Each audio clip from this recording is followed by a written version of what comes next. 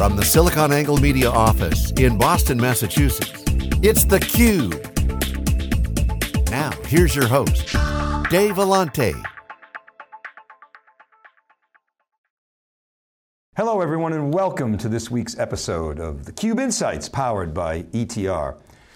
This week, Cisco CEO Chuck Robbins has invited a number of analysts and press to San Francisco for an event to talk about the future of Cisco and no doubt the role of the company in the next decade, and I will be there. So in this breaking analysis, I thought that I'd focus on Cisco and its prospects in this era of next generation cloud.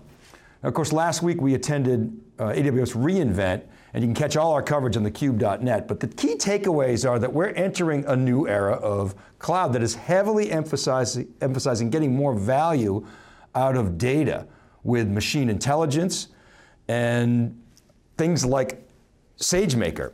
Now, AWS was heavily focused on this notion of transformation, putting forth a strong case that enterprises have to transform not just incrementally.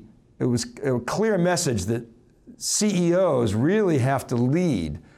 And AWS is striking directly at the heart of what AWS head Andy Jassy calls the old guard, namely IBM, Dell, Oracle, HPE, and many others, including, of course, Cisco, saying that you can't just transform incrementally, CEOs, you have to transform whole house. So today, I want to look at 6 areas, and I'm showing them here on this slide, but the first thing I want to do is just review the overall spending climate. And then what I want to do is discuss Cisco in the context of industry leadership, playing on Jassy's themes, and then we'll look at the spending momentum in the latest ETR survey for those leaders. Next thing I want to do is I want to talk about the cloud and it's impacting everyone, and I want to take a look specifically at how it's impacting Cisco and how Cisco is faring in the face of competition from the public cloud, which we've talked about a lot across a number of vendors. We're then going to look at Cisco's business overall from a spending perspective, and then I'll wrap with some comments on what I see as opportunities for Cisco, like Edge. I want to talk specifically about multi-cloud and of course cloud in general. So let's start drilling into the spending climate overall. Now remember, the ETR data tells us that spending on balance is reverting to pre-2018 levels, but it's not falling off the cliff. Buyers, remember, are narrowing their experimentation on new technologies, and they're placing more focused bets as part of their digital transformations. We're also seeing more replacements of redundant systems that buyers were running in parallel as a hedge on their bets. And that is affecting overall spending, and it's somewhat compressing spending. So with that as a backdrop, let's look at some of the latest data from ETR and focus on the leaders from the latest survey. So what I'm showing here is data from ETR's October 2019 survey of 1,336 IT buyers who responded. And I've selected market share as the metric across all sectors, as you can see here in number 8.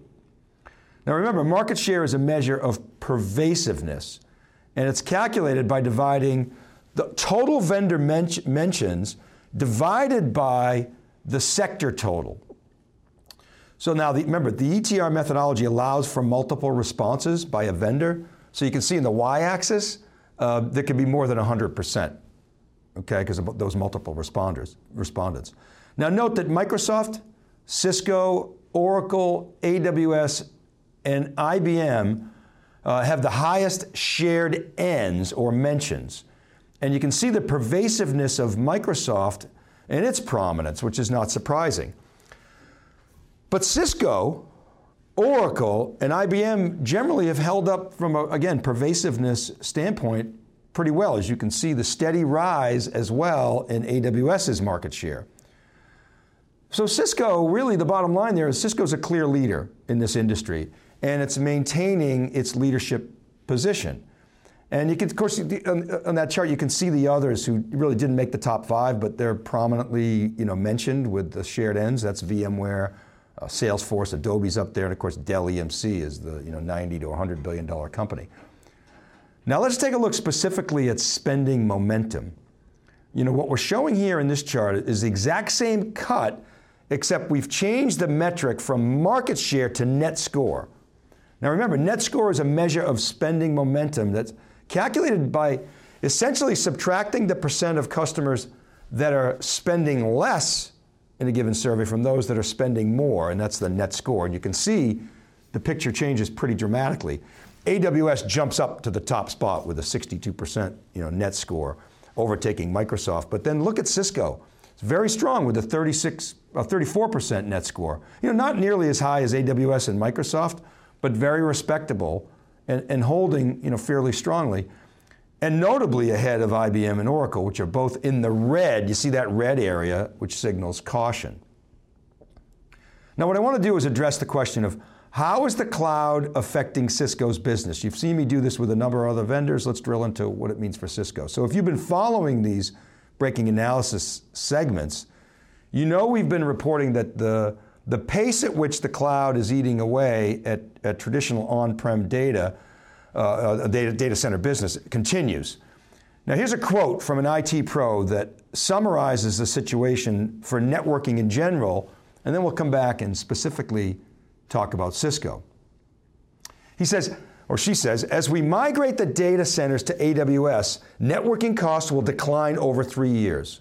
This is a director of tech strategy for a large telco. So the question I have is, does the ETR data back this up?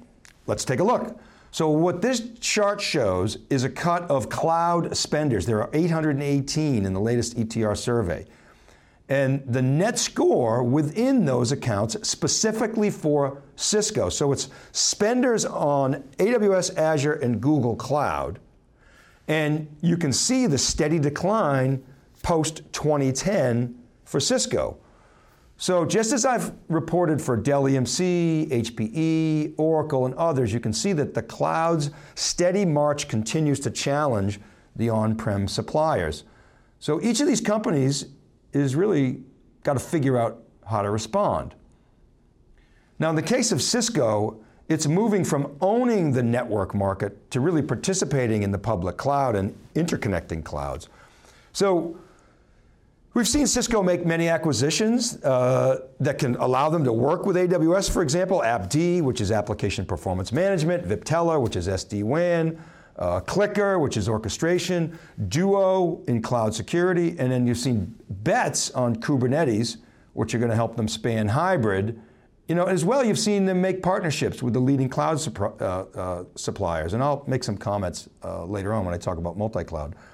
So let's look at how these diversification moves have impacted Cisco overall, because they've not sat still. You can see that in this chart. What it shows is Cisco's market share across all of its businesses, including analytics, security, telephony, and of course, core networking, but also servers, storage, video conferencing, and virtualization. So the point is that by diversifying its business, the company has expanded its TAM, its total available market. And as I showed you before, has maintained a leadership position in the data center as measured by market share. Now here's a deeper sector analysis of Cisco's business by various sectors. And what we're showing here is Cisco's business across a number of sectors, comparing the October 18 survey with July 19 and the October 19 surveys. So this is net score view, and you can see across all customers that Cisco's second half net score for these sectors, which are in the green, are showing strong momentum relative to a year ago. So here you go. Meraki, which includes Cisco's wireless business, its telephony business, parts of its security business, core Cisco networking, they're all showing strength. Now parts of its security portfolio like OpenDNS and SourceFire, which is intrusion detection, which Cisco bought about 6 years ago, and some of Cisco's voice and video assets are showing slower momentum, but Cisco's overall spending momentum is holding on pretty well. All right, let me talk a moment about some of Cisco's opportunities. They're trying to transform into more of a software company with assets like Duo, AppDynamics, and they want to focus less on selling boxes and ports and more on licenses and subscriptions. So it's got to use software also to unify its many platforms. So I want to talk for a moment about multi-cloud. Hot new area, right? Everybody's talking about it. Cisco recently made some organizational moves to take its separate cloud group and better align it with Cisco's core operations in a new group that they call Cloud Strategy and Compute. Now, Cisco competes in multi-cloud with VMware, IBM, of course, Red Hat, Microsoft, and Google, even though they partner with Microsoft and Google. So here's some ETR data that looks at key cloud sectors, including the three that I pulled out: cloud computing, container orchestration, and container platforms. So these are buyers spending on these three areas. So there's 937 in the latest survey. You can't see that end because I'm hiding it with the pull down, but trust me. But you can see the big players with spending momentum. And while Cisco doesn't show the momentum of an Azure or a Red Hat or even a Google, it's in that multi-cloud game. And my premise is that Cisco is coming at this opportunity from its strength in networking. And it's got more than a fighting chance. Why? Because Cisco is, in my view, in the best position to connect multiple clouds to on-prem and convince buyers that Cisco is the best partner to make networks higher performance, more secure, and more cost-effective than the competition. Now let me wrap with some critical comments, and then I'll end up on an opportunity with some comments on Edge. So the first thing I want to say is, while Cisco is dominant in a space, it's missed a number of opportunities. VMware has beaten Cisco to the punch in the initial move, of course, to virtual machines, and then the Nicira acquisition. NSX, as I've shown before, clearly has strong momentum in the market and is really eating into Cisco's core business. Cisco's ACI does okay, but it's definitely a sore spot for Cisco, and this represents a crack in the company's armor. Containers. The move to cloud-native architectures is mostly a move to public cloud. So it's a replacement or a displacement, more so than a head-to-head competition that hurts Cisco here. As John Furrier says, you have cloud native, and if you take the T out of cloud native, you have cloud naive. So Cisco, along with others, must not be cloud naive. Rather, it has to remain relevant in the cloud, as we discussed earlier in the multi-cloud discussion. Now, Cisco, they were the king of converged infrastructure, if you remember, with the first wave of vBlock, along with FlexPod from NetApp, and it changed the server game and drove UCS adoption. And then guys like IBM and Pure jumped in, and Cisco really became the standard. Now, while hyperconverged infrastructure didn't really displace Cisco networking, Dell VMware with VxRail and Nutanix, as well as HPE, who's in the third position, are posing a challenge. And so Cisco, they really don't play in the lucrative high-margin external storage business, but there's some challenges there that, from a TAM standpoint, but I don't worry so much about that, because despite all the rumors over the years, specifically in storage, that Cisco's going to buy a storage company, I think there are better opportunities in software in the edge. And as I've said before, storage right now is kind of on the back burner. It's a very difficult market for a company like Cisco to enter. So I want to talk more about the edge, because I think it's a way better opportunity for Cisco. Cisco, among all the legacy tech vendors, in my view, could really compete for the edge. And the reason I say this is because Cisco is the only legacy player, in my opinion, that has a solid developer strategy. And it's because of DevNet. DevNet is the initiative to make all Cisco products programmable. We talk a lot about the API economy and infrastructure as code. And what Cisco is doing is they're taking Cisco certified engineers, like CCIEs, and all these people that they've trained over the years, huge number of IT pros, and they're retraining them and teaching them how to code on Cisco products to create new use cases, new workloads, and new applications, specifically at the edge. And Cisco products are designed to be programmable. So they have a developer play. And I've always said the edge is going to be won by developers. This is why, frankly, I was so excited last week at reInvent about AWS Outpost and the move they're making at the edge, because they're essentially bringing their stack to the edge and making it programmable. IBM failed to do this with BlueMex. They couldn't attract developers. They had to go buy Red Hat for $34 billion. Dell EMC, they have VMware and they have an opportunity with Pivotal, but that's got to come together. They currently have very little developer synergy, in my view, specifically with Dell hardware, at least that I can see. And there seems to be little or no effort to retrain storage admins and VM admins in the same way that Cisco is doing this with CCIEs. HPE, essentially I see them like Dell in a way, throwing server boxes over the fence to the edge, versus really attracting developers to identify sort of new workloads and new use cases. So I like Cisco's strategy in this regard, and it's something that we're going to continue to watch very closely and probe this week with Chuck Robbins. Okay, this is Dave Vellante signing out from this episode of theCUBE Insights, powered by ETR. Thanks for watching, everybody, and we'll see you next time.